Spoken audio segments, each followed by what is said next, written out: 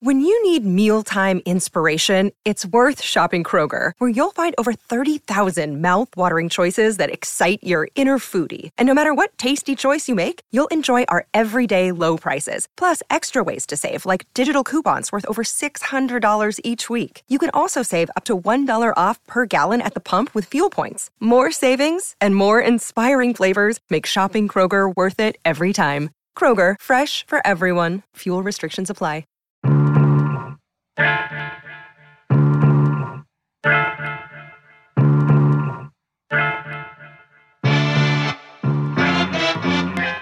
Welcome to If Then, the show about how technology is changing our lives and our future. I'm April Glazer.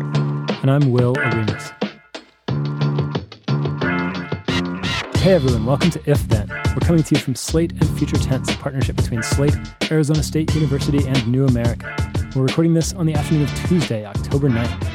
On today's show, we'll talk about the latest data spill in Silicon Valley. And it is Google this time. The Wall Street Journal reported that Google's less than popular social media site, Google Plus, had exposed hundreds of thousands of its users' private data back in the spring. Google quietly fixed the problem, but did not announce it publicly, reportedly to avoid a potential regulatory response, because this was happening at the same time as the Cambridge Analytica issue with Facebook. On Monday, it was announced that Google Plus will be closing shop for good. Oh no, not Google Plus. Also this week, it's time to talk gadgets again. This week, Facebook announced a new device called the Portal. There's actually two of them, the Portal and the Portal Plus. It's essentially a smart screen for making video calls, equipped with an AI camera and powered by Amazon Alexa. Google rolled out its own lineup of devices. I was here in New York today for its Made by Google event. It has a new smart display called the Google Home Hub, a new tablet that shares a name with our employer, and a new phone that's interesting mostly for its camera, but also for the way it's using AI. Later in the show, we'll be joined by tech attorney and privacy expert Tiffany Lee. Lee teaches a course at Yale about the changing rights to privacy. We'll talk to her about what privacy rights we really have, the difference between government and corporate surveillance, and the difference between a hack and a breach, and why it matters what we call it. And as always, we will end with Don't Close My Tabs, some of the best things we've seen on the web this week. All right, April, how are you doing this week? I'm good. How are you? I'm all right. I'm here at our Slate studios in Brooklyn, New York. I was here for the Google event this morning. But on the train up from Delaware, I was reading your piece, a really good piece today nice on how it was great. It was on how white supremacists are still using Discord servers to organize. And this piece was especially useful to me because Discord is one of those things that I know I should know what it is, but I had never really taken the time to figure it out until now. And it's this gaming chat community, right, where people can privately and anonymously chat with each other around games, but actually now they're doing it around like Nazism and white supremacy memes and that kind of stuff too. It's similar to Slack, yeah. But, a lot of people who are in the alt-right or the kind of internet version of white supremacist and neo-Nazi hate groups, which is called the alt-right, are also into video games. And so it became a place where people could spin off private chat rooms and start to discuss rather comfortably issues pertaining to their hate, whether they were organized in the Unite the Right rally in 2017, which Discord was used for, or today where they exchange memes and swastikas and things that are kind of making fun of marginalized groups in the United States. It's where they invite other gamers to come and have these kinds of non-politically correct conversations and actually slowly kind of indoctrinate other gamers into philosophies of hate. So I wrote about that. People should check it out if it's something they're concerned about and interested in. It was kind of a bigger investigation, but so many of those and so much news, it'll be a different story tomorrow. So, and speaking of which, I think you've been following at least somewhat this Google Plus story. What's the latest bad news with Google Plus? Well, Google Plus is going to sunset. I don't think anyone uses it. Did you ever have a Plus account, Will? Yeah, I did. Of course I did. You did? Right. No, I think I did for like a minute it? I don't remember. I remember just always being like, what is this? But yeah, Google Plus is going to sunset, and that's because a vulnerability was reported that was in Google Plus that allowed for about 500,000 users to be affected and have their data, private data, taken from Google Plus. And this was actually found out in March. It was reported, though, in the Wall Street Journal yesterday, and then Google followed up with a blog post saying that they're going to be sunsetting Google Plus and tightening their APIs, which is what allows companies to kind of plug into Google Plus and integrate with it. And that is how the vulnerability was exploited, apparently. Right. And first of all, sunsetted feels like way too generous a term for what's happening. Sorry, because I guess they would have to be like sun shining before the sun sets, right? So yeah, it's more like crashing and burning. But it's interesting how that always happens with these products that are sort of that like nobody really uses anymore. They fall into disuse, and then I guess maybe the people whose job is to build and maintain those products kind of drift away, or like if you're Google, you're not devoting a lot of resources, and so maybe that's how these vulnerabilities come about. But you mentioned that it was discovered in April. That you mean Google found out about it in April? In March, yeah. Okay, and they didn't tell anybody, and that sounds pretty bad. How bad was this bug though? How did they get away with not telling anybody? Well, because apparently they fixed it when they found out about it, but they decided not to tell folks about it because this was happening. And maybe this wasn't exactly why, but it was important to note happening at the same time that Cambridge Analytica was really coming to a boil. And that, of course, led Mark Zuckerberg to testify in front of Congress. And according to the Wall Street Journal's reporting, it was decided that Google would not come forward about this publicly, that they weren't obliged to, because of the regulatory scrutiny that it would bring, because they were in a hot environment. And, if it seemed like both Facebook and Google were both had these incredibly porous practices that allowed their data to be siphoned off the platform, private data that people had trusted them with, then maybe that would be ripe for regulation. But instead, it seemed the national conversation was that this was a Facebook problem, and Google very much avoided that scrutiny. Right. And I remember at that time, for that week or two that Facebook's Cambridge Analytica scandal was dominating the headlines, I would call the other tech companies and ask them about their situations. Nobody wanted to talk. They were like, oh, no, we're going to let Facebook ride this one out by themselves. Google didn't want to be in that news cycle. Twitter didn't want to be in that news cycle. They wanted to let Facebook take all the brunt of it. But there was a difference, right? Because the whole reason Cambridge Analytica blew up is because we knew that this information, or we thought we knew at first, at least, that this information had been used by a political consultancy to try to help elect Donald Trump. I think afterward it became less clear, a little murkier, whether it actually was used in that way. But that was the idea. Whereas Google says they don't know whether whether this loophole was actually exploited by hackers or whether anybody's data was actually stolen, right? Well, whether or not we know how it was used with Cambridge Analytica, we know that the data was taken, right? And that seems something that's pretty clear. With Google, it's less clear because they say they don't keep logs of this, which means it definitely could have been, and they just don't know. And so, Google is saying, to our knowledge, we don't believe that this was used in a way, or that nobody took advantage of this. But it's also one of those things where we just don't know. And that's the thing with the data spill, is that there's no cleaning it up. I mean, once the toothpaste is out of the tube, you can't put it back in. And the Cambridge Analytica kind of scandal did result in FTC investigation and SEC investigation and congressional inquiries. And Google might be subject to FTC investigation here, too, because Google, like Facebook, was under a 2011 consent decree that they would inform their users of data that was mishandled. And it seems like they did not do that. So we may be ripe for an FTC investigation here, and maybe an SEC investigation, because the Security Exchange Commission just this year fined Yahoo $35 million for not telling investors about their cyber breach for 2 years. And so, we may see the SEC start to probe this as well. I don't think anybody will be sad to see Google Plus go, or at least not many people. I know there were a few communities on there that appreciated one difference with Facebook, which is that you could have these interest-based communities, right? So people interested in astronomy could have their group and talk to each other about astronomy, whereas Facebook doesn't allow that kind of context. But to me, Google Plus always sort of showcased Google at its worst. I mean, it tried to come out with something and just use its sheer scale to crush Facebook at its own game, and it threw everything it could at it. It required you to use Google Plus to log into YouTube for a while. while. Remember that? And then it made it so that if you didn't have a Google Plus account, then you wouldn't be at the top of search results. It was like doing everything it could to try to make Google Plus happen. And not only did it never really make Google Plus happen, but it apparently exposed all of our data. So thanks for that, Google. So with that, let's transition now to the hardware that Google and Facebook are about to start selling, because we all want to give them more of our data. Yeah. So, Will, you spent the morning in one of Google's dog and pony shows that they do every year, and I've been to a few of them, and they're pretty cool. I remember I was there last year in San Francisco, and the year before that in San Francisco. This year it was in New York, and it's a Made by Google event. What did Google make this year?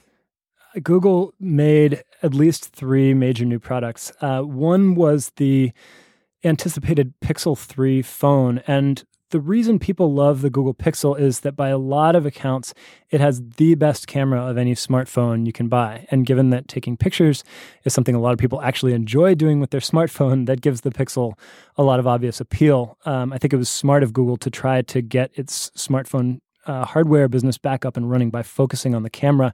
And the latest features for the Pixel are taking advantage of Google's AI prowess. So there's this feature called Top Shot, where when you shoot a photo on the Pixel, if you have a certain setting turned on, it actually shoots a little longer of a time frame than just the one snap. And then Google's AI can figure out, if you happen to snap the photo at the moment when somebody was blinking, or you kind of missed your shot by just a fraction of a second or just a second, which happens to all of us, it can actually go back in, find the shot that you meant to take, and then let you use that shot instead, which is kind of cool. So this is all on a phone, right? This is the Pixel phone? Yeah, this is the Pixel 3 phone. They also announced a tablet called the Pixel Slate, which kind of annoyed me, especially because their font looks sort of like the Slate font. But the Pixel Slate, one of the things that's unique about it is that it snaps right into a keyboard and basically becomes a Chromebook. So it's sort of like a tablet and a Chromebook in one.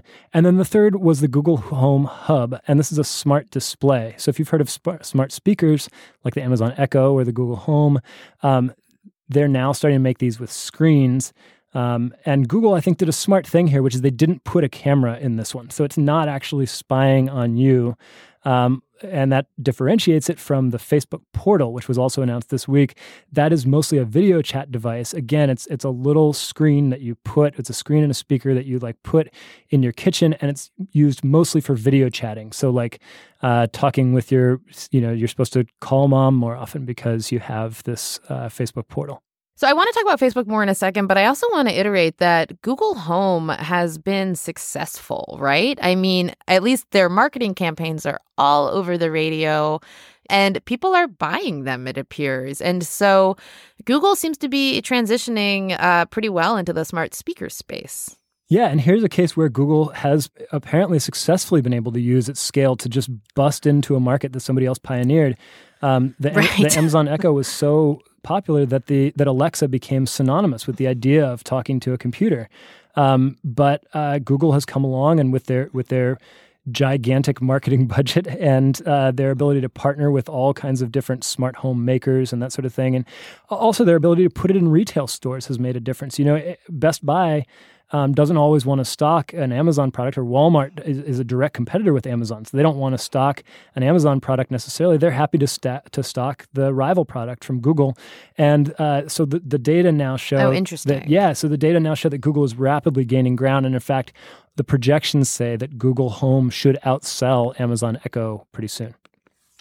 Wow. So yeah, Google did really bust onto the scene there. And it's interesting that since Amazon sells everything, it has a lot of rivals. And so people are willing to stock a Google Home instead. I didn't think about that. I'm curious, though, what's going to happen with this new Facebook product that you brought up. Now, Facebook is going to actually be selling that, I believe, on a standalone website and also be selling it, or at least advertising for it through Facebook. But Facebook did announce its new hardware product yesterday. It's called a Portal. And this is the first completely designed in-house, manufactured in-house, and now sold in-house piece of hardware from Facebook.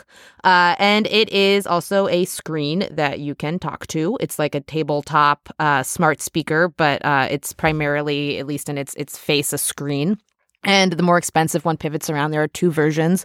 One is cheaper than the other. It's 10 inches, and the 15-inch one is something like $350. The smaller one is like $200. And that's going to be available soon, and they hope to sell them over the holidays. This is terrible timing for Facebook to try to enter into people's living room. I mean, it was just less than 2 weeks ago that the company was public about the absolute worst hack in its history. Yeah, this is a tough sell for Facebook.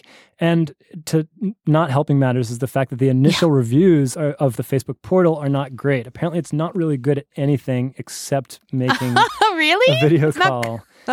This shouldn't be shocking, man. I know Facebook is a huge company with tons of resources, but different companies have their core skill set in different areas, and Facebook's has never been in hardware. They've had this Building 8 project working on this for a couple years now, but if you remember their last foray into hardware, and most people have forgotten because it was such a failure, but it was called the Home. It was a Facebook phone, but it was actually manufactured by HTC.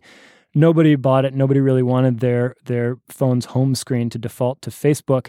And I think there's a good chance that nobody will want a smart display with a camera that follows them around the room in their own house that is also run by Facebook at this juncture in history. Yeah. On the phone note, I just want to add that Amazon, Facebook, and Google have not been very successful with their attempts to make a phone. This is just not a space where any of these companies have really found success. Some people use Pixel. I can think of 2 people that I know, but none of them have been able to get a footing there. The smart home speaker, though, is a place where at least Amazon and Google have been able to take hold. Yeah, and I will say a word in defense of the concept of the Facebook portal. It's awfully hard to trust this coming from Facebook. But I don't think the idea itself is flawed. Maybe if it were another company doing this, it could get more footing. Who knows? Maybe it will work and Facebook will be able to sell these things. But I think the idea that it's limited to just video calls is not such a bad idea. I mean, often what really sells a technology is that one killer app. And for the Amazon Echo, it's the ability to just say the song you want and have it start magically playing. And if Facebook really focuses on video calling and gets that right, the idea is something like you could just bring a person into your home and have them, it's like they're there with you. You could imagine a future for a device like this where it becomes almost like a telepresence bot, where like a person can just video conference into your room and be there on your kitchen counter talking to you, and then they can go away and then you'll talk to them later. Right. It's just the thing with Facebook is that Facebook is a globally targeted advertising company. And this is why I felt so uncomfortable with Google as well when I tried the Home in my house, because it's like I know that they say they're keeping data in this certain way or that it's local or, and all of these caveats. And Facebook likewise says that with the portal, the data is being stored on the device. It's not being taken by Facebook servers, that it's encrypted calls. But what you're doing is you're letting this massive advertising company put a camera and a microphone in your house. And we have to remember that like Facebook has all of these wild patents out about what they would like to do with their camera technology, and that they run the largest name-to-face recognition database in the world. And so, they've developed or worked on a feature that can identify a user if her face is hidden, right? Like drawing from unique identifiers like her body shape or her hair or her posture.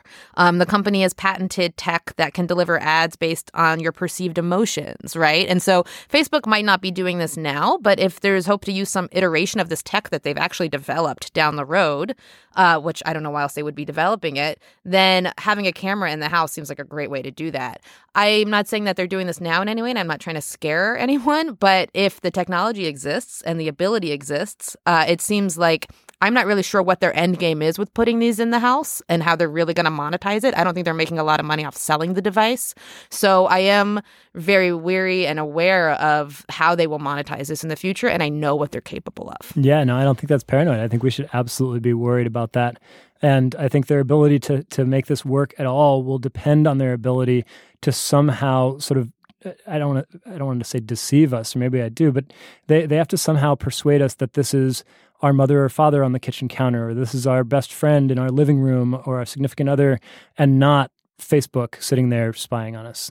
All right, we're going to take a quick break, and when we come back, we'll have our interview with tech attorney and privacy expert Tiffany Liu.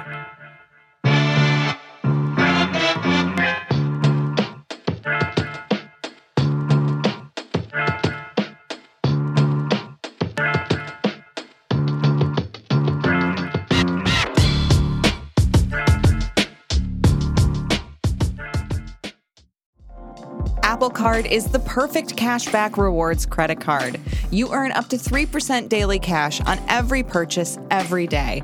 That's 3% on your favorite products at Apple, 2% on all other Apple Card with Apple Pay purchases, and 1% on anything you buy with your titanium Apple Card or virtual card number. Visit apple.co/card calculator to see how much you can earn. Apple Card issued by Goldman Sachs Bank, USA, Salt Lake City branch. Subject to credit approval. Terms apply.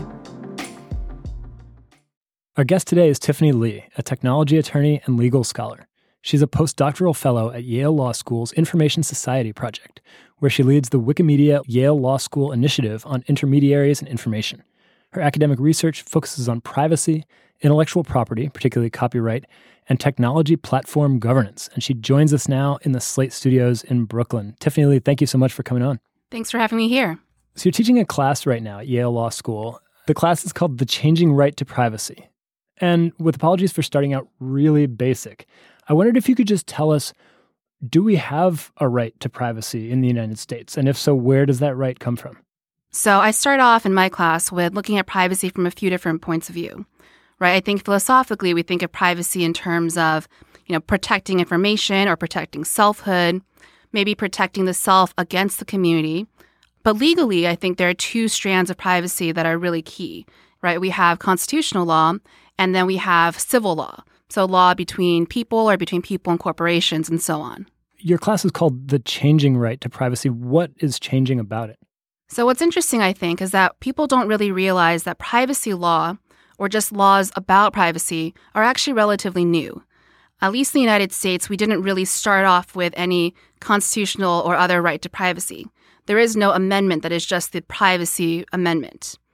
But we developed these types of privacy laws sort of piecemeal one by one throughout the years. And I think that it really started with this concept of what the legal scholars called the right to be let alone. And now, of course, when we talk about privacy in the tech world, we're often talking about our personal information being used maybe in ways we didn't expect or ways we feel are unfair by these platforms to which we turn over so much of our information when we use them.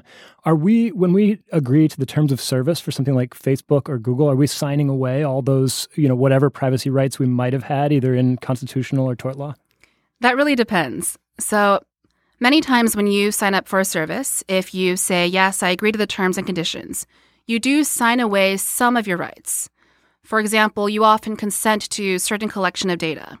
You consent to the companies using your data to sometimes target advertisements or sell your email address to a marketing company, that kind of thing. But you can't really sign away, for example, your Fourth Amendment right against search and seizure, right? Or your right against unreasonable search and seizure. So there are limits, but definitely with privacy policies and terms of use, you can sign away some protections you might at least think you would otherwise have.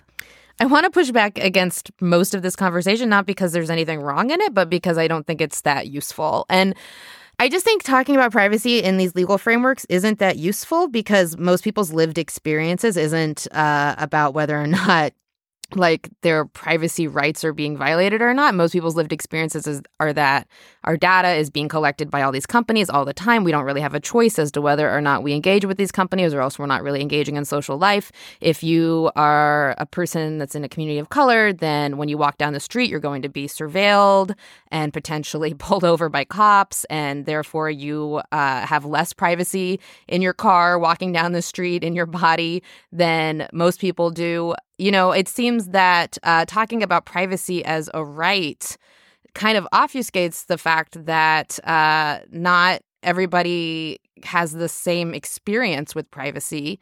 And also it also kind of values harm to the Constitution, or it kind of focuses privacy as a framework wherein we're talking about our rights being violated as opposed to our communities being violated or our communities being harmed. And I care more about kind of harm to our communities than I do a harm to our rights that not everybody actually gets to have in practice. I think those are all great points. And I have a few things that immediately jump to mind when you talk about the sort of concept of privacy and I guess you would say privacy and inequality.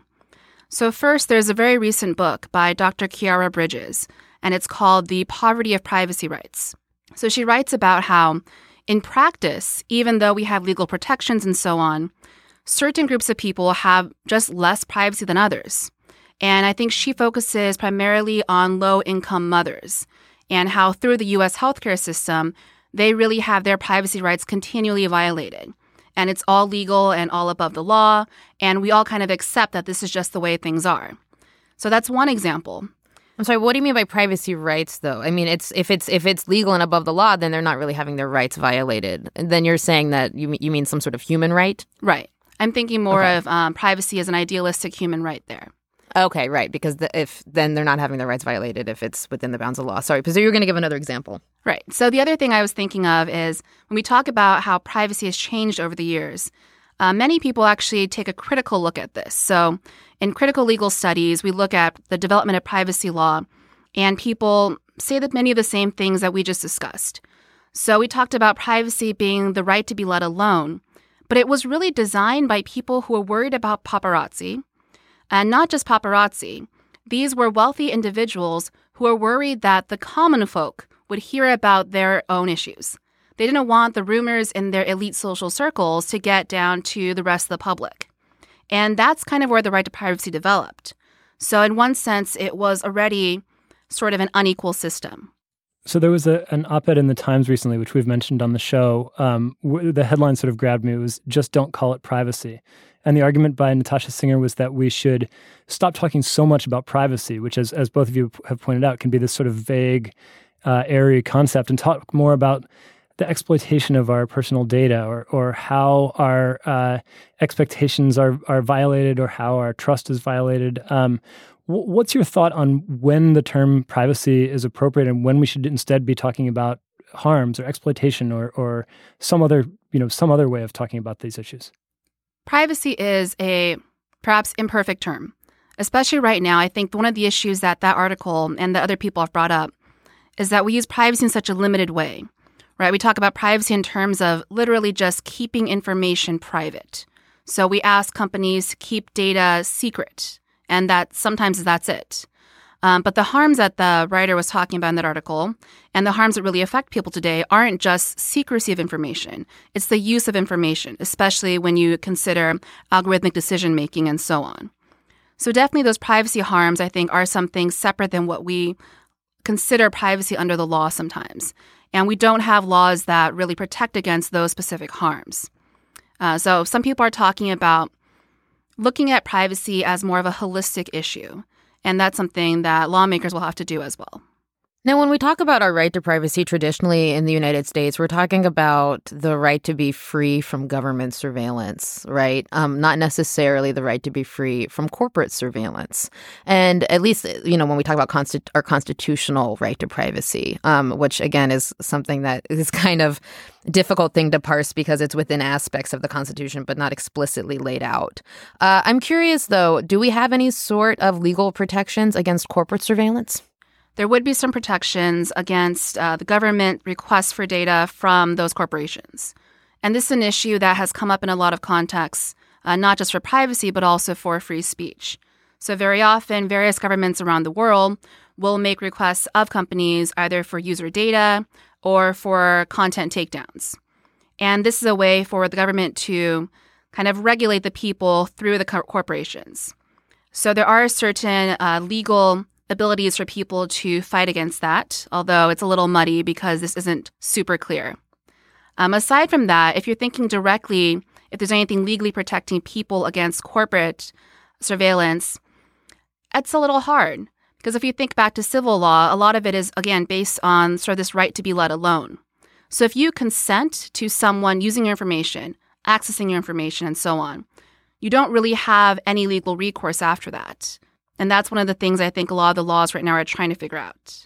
So one thing I want to be sure we bring up if we're talking about kind of the genesis of privacy law or of an invasion of privacy is COINTELPRO. Because yes, I mean, we can date this back to Brandeis, but really we saw kind of the wholesale surveillance of communication systems really come into its own through government surveillance of African-American activists in the 60s.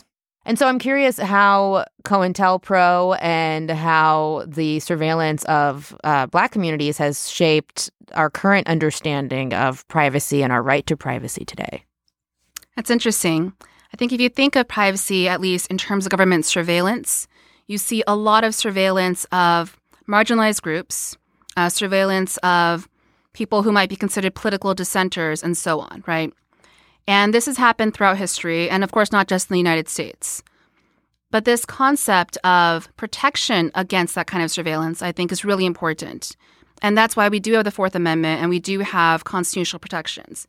And of course, we're not perfect. And of course, throughout history, there have been many incidents in which I would say surveillance has occurred in a way that has not been very fair, right?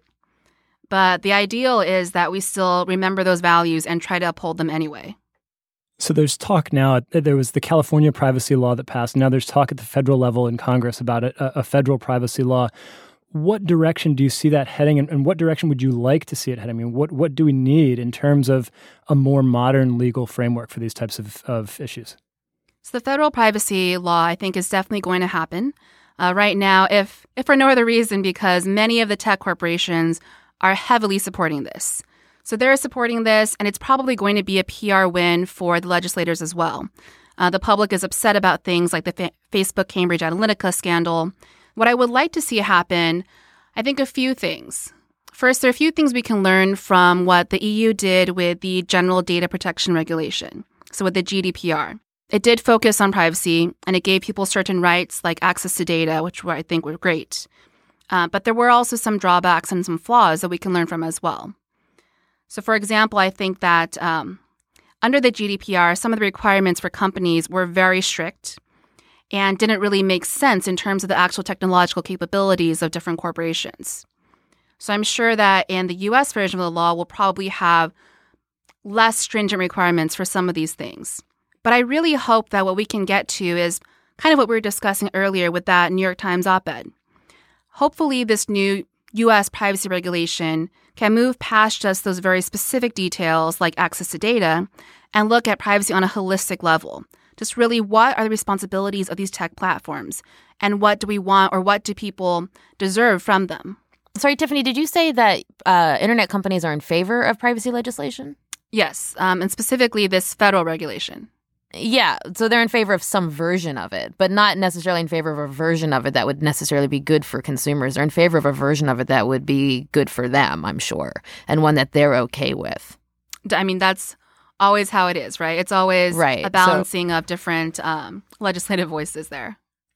Yeah, and so I think talking about federal privacy legislation without kind of talking about what that legislation entails and who's backing it is not as valuable, because we really need to understand that if it's tech companies that we're talking about regulating here, and they're the ones that are kind of setting the conversation up for how they should be regulated, then that regulation is probably not going to necessarily be in the interest of the public. And so I'm worried that a lot of these conversations that are happening at the congressional level right now around what privacy legislation should look like are not being set by public interest groups, but instead are actually being pioneered by the companies, the very companies that we're looking to regulate. It'd be like if Shell was creating its own environmental protection rules.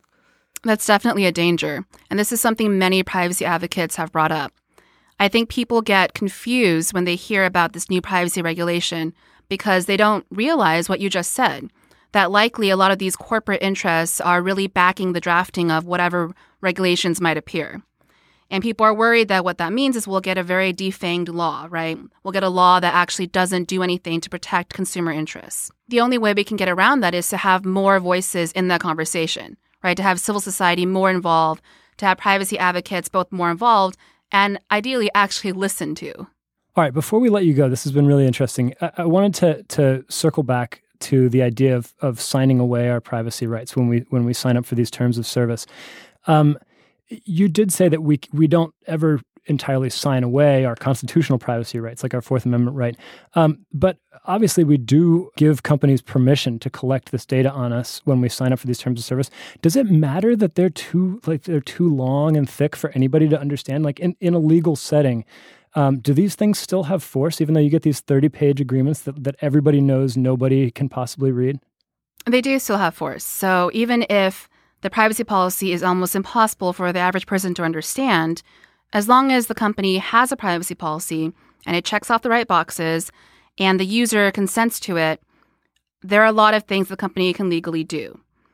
So, for example, even though the GDPR is so much stricter than previous privacy laws, a lot of the GDPR still allows companies to just get consent for data collection, data usage.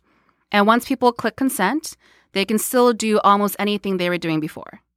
Okay, that does it for the interview. Tiffany Lee, thank you so much for joining us. Great. Thank you both. One final quick break, and then don't close my tabs. Some of the best things we've seen on the web this week.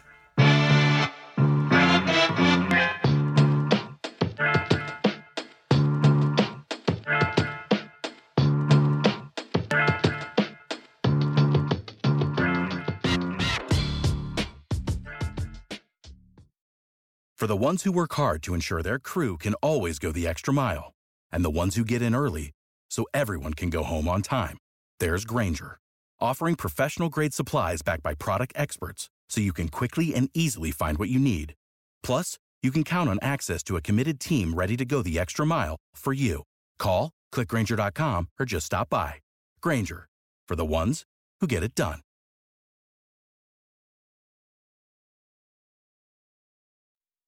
Okay, Will, since I think I started last week, or maybe I was like a lone tabber last week, why don't we start with you? What have you not been able to close, and what captivated your attention online so far? All right, this is not a happy tab. The tab that I haven't been able to close is the IPCC report on climate change. This is a new special report on the impacts of global warming of 1.5 degrees Celsius above pre-industrial levels. And the takeaway, as I understand it, I didn't read the whole 700-page report. I did skim through the 34-page summary for policymakers. But the takeaway is that even relatively moderate global warming of the scale that we're on the brink of getting already is going to be really, really bad. Yeah, and so it's 22 years. Is that what I'm seeing from that, or is that what I remember reading, right? Like, it's super... What's going to happen in 22 years? There was some date there. Yeah, so the idea is, one of the takeaways here is that we have 12 years, basically, to act and to cut global emissions by 45% if we're going to keep global warming to 1.5 degrees Celsius or 2.7 degrees Fahrenheit, which is that threshold they identified above which it starts to get really, really bad. That seems, just seems totally unrealistic, sadly, partly because when President Trump received this report, he just didn't seem to care. He hasn't mentioned it, didn't say a word about it. Right. He didn't seem to care.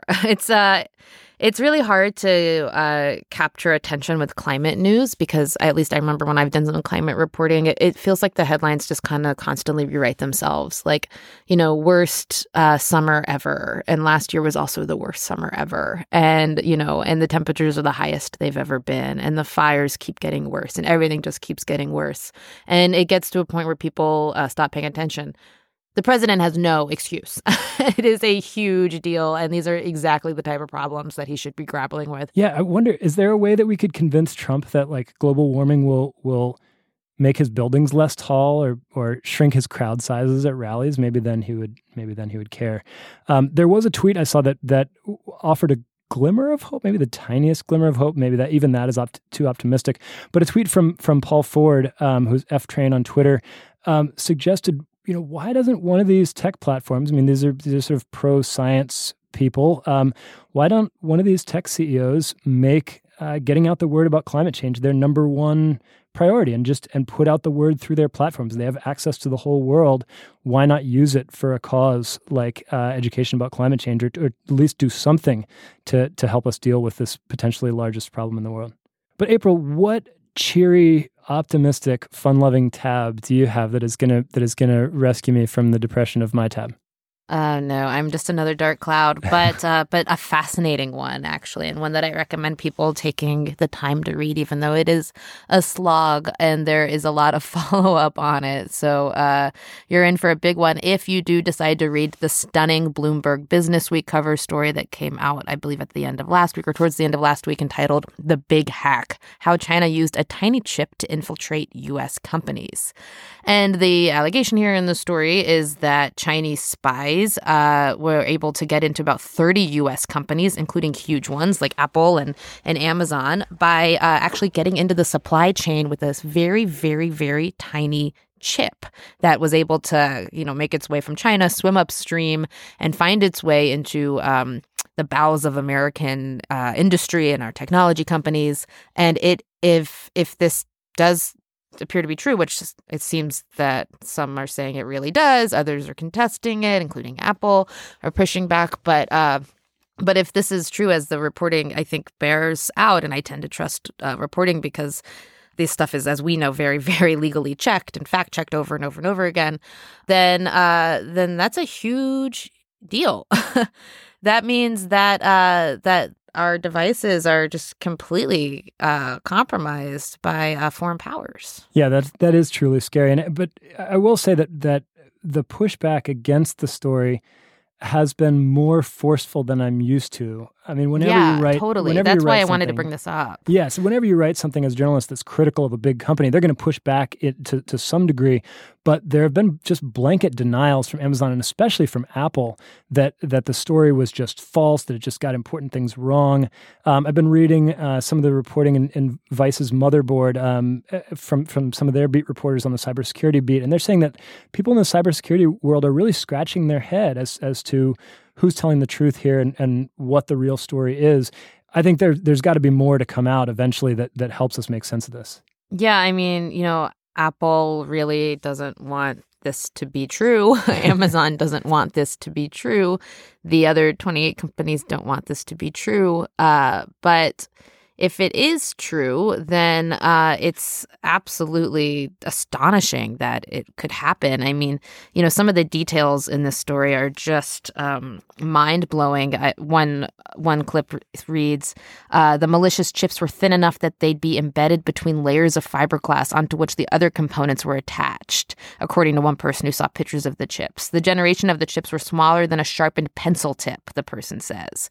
Amazon denies that they knew of the servers found in China containing malicious chips. So it's like the story, when you read it, they have all these sources giving these details and then these denials that come afterwards. I really recommend people read it because this story is not going away. There is so much strong pushback from the most powerful companies in the world. And I think that more details are going to emerge. And if it is true, then this could mean a huge reformatting of how we think about cybersecurity in the United States. All right, we'll keep an eye on that story. That's going to do it for this week's show. You can get updates about what's coming up next by following us on Twitter. You can also email us at ifthen@slate.com. Send us your tech questions, show and guest suggestions, or just say hello. You can follow me and April on Twitter as well. I'm at Will Oremus, and April is at April Laser. Thanks again to our guest, Tiffany Lee. You can follow her on Twitter at TiffanyCLI. Definitely recommend following her. And thanks to everybody who's left us a comment or review on Apple Podcasts or whatever platform you use to listen. Not only does it warm our hearts, it also enables other people to find out about this show and listen for themselves to the important issues that we're talking about each week. Yeah, even if we don't sound so important when we're talking about them, they are. If Then, it's a production of Slate and Future Tense, a partnership between Slate, Arizona State University, and New America. Our producer is Max Jacobs. Thanks to Alberto Hernandez for engineering here in Berkeley, California. And thanks to Max, who's engineering for me here at Slate Studios in Brooklyn, New York. Okay, we will see y'all, or I guess you'll hear us rather, next week. Bye.